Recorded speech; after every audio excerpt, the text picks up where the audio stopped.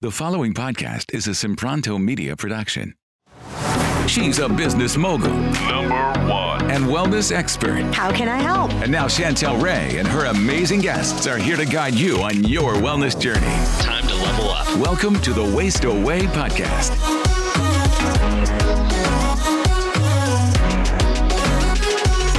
Check out this quick snippet from the Fasting Reset Summit, and to claim your free ticket, go to fastingresetsummit.com. Let's listen in.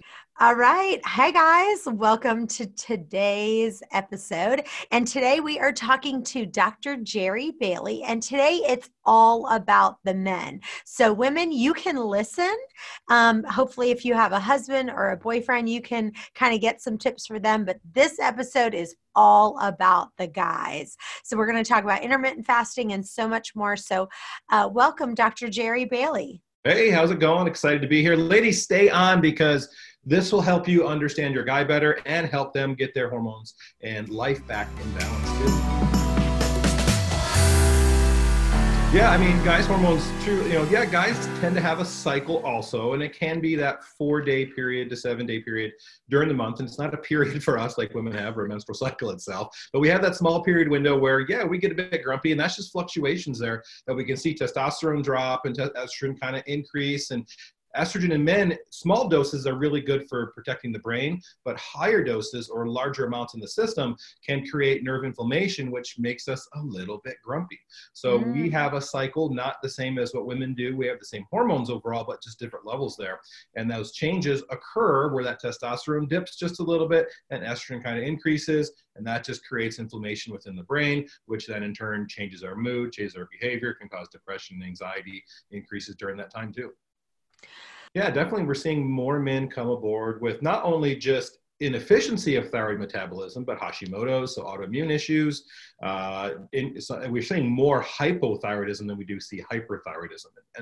And we'll see very similar patterns there because it's the same hormones. We'll see that TSH tend to stay level, but we can see issues with conversion of that T4 to T3 when there's liver issues and digestive issues within there.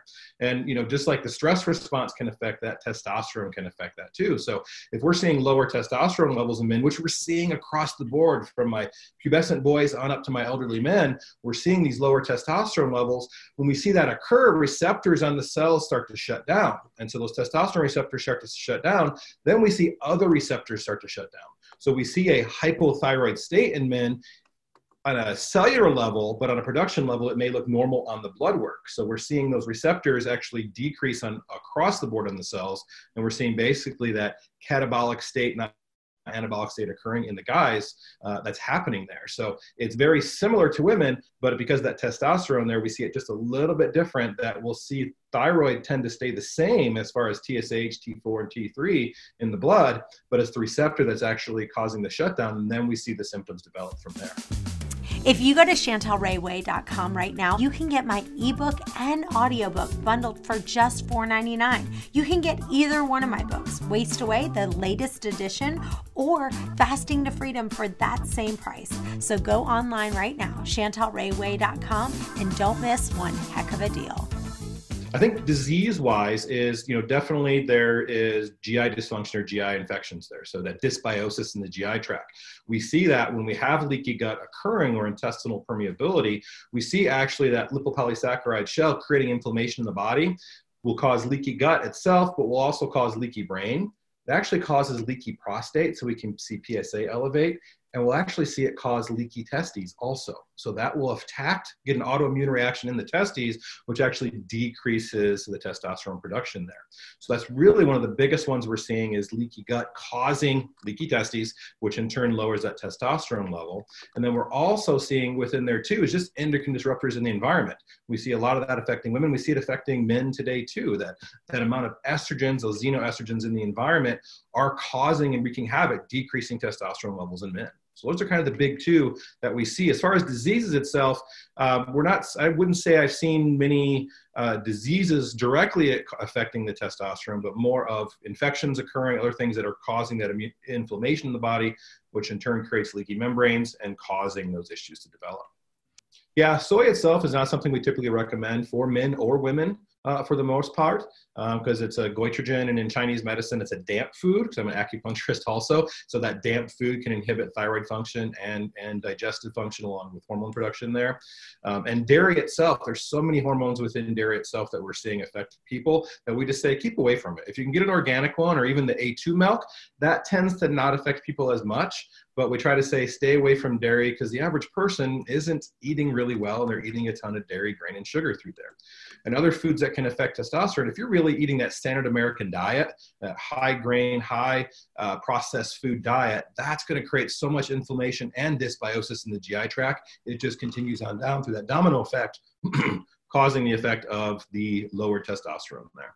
Yeah, benefits of fasting in men. There's a good little window that we've seen through research. That's that 56 to 72 hour time frame for men. Intermittent fasting, more of that shorter period, we don't necessarily see a ton of benefit from it. We do see a little boost of testosterone right about that 18-hour point of fasting, but it's not a huge increase in there. But if we tie that 18-hour fast with some high-intensity interval training, we've actually seen in the research upwards of a 400% increase in testosterone directly after that interval training.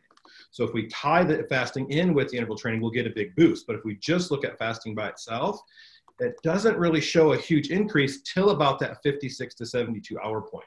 And then we see a huge release of growth hormone. And then we see that huge release of gonadotropin releasing hormone, which increases the testosterone also along with the luteinizing hormone. So it's really that 56 to 72 hour window that we get the biggest boost from there. And why is that? What happens there is right about that point, the body kind of makes that decision and goes, I think we're going into starvation mode a little bit. So we need a little kickstart to the system. And I see that in labs with people, particularly with like adrenal fatigue or adrenal insufficiency. When it gets going long enough and all the hormones and the cortisol start dropping, all of a sudden testosterone on men and women will suddenly kick up.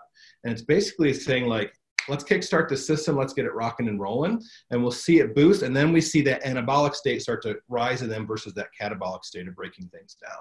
So it's that short window, that longer window of fasting that affect men better for testosterone overall, but we can still get pretty good effects if we tie it in with a high intensity interval training right about that 18-hour point to boost it significantly there.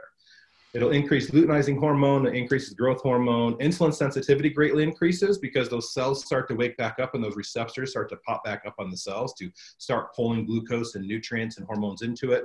It'll actually decrease fat in the blood also because it activates the PPAR receptors, which increases fatty acid metabolism through there. And overall, it just really starts then will increasing because that luteinizing hormone, that testosterone will start actually increasing also in them. This is just a snippet of one of the presentations you'll hear in our Fasting Reset Summit. This is a 4-day virtual event where you can hear from over 30 world-class experts, leaders, and doctors talking about the healing powers of fasting. This is a way that you can discover the secrets to a healthier lifestyle by just practicing fasting. You can claim your free ticket right now at fastingresetsummit.com. Thanks for listening to this episode, and we'll see you on the next one.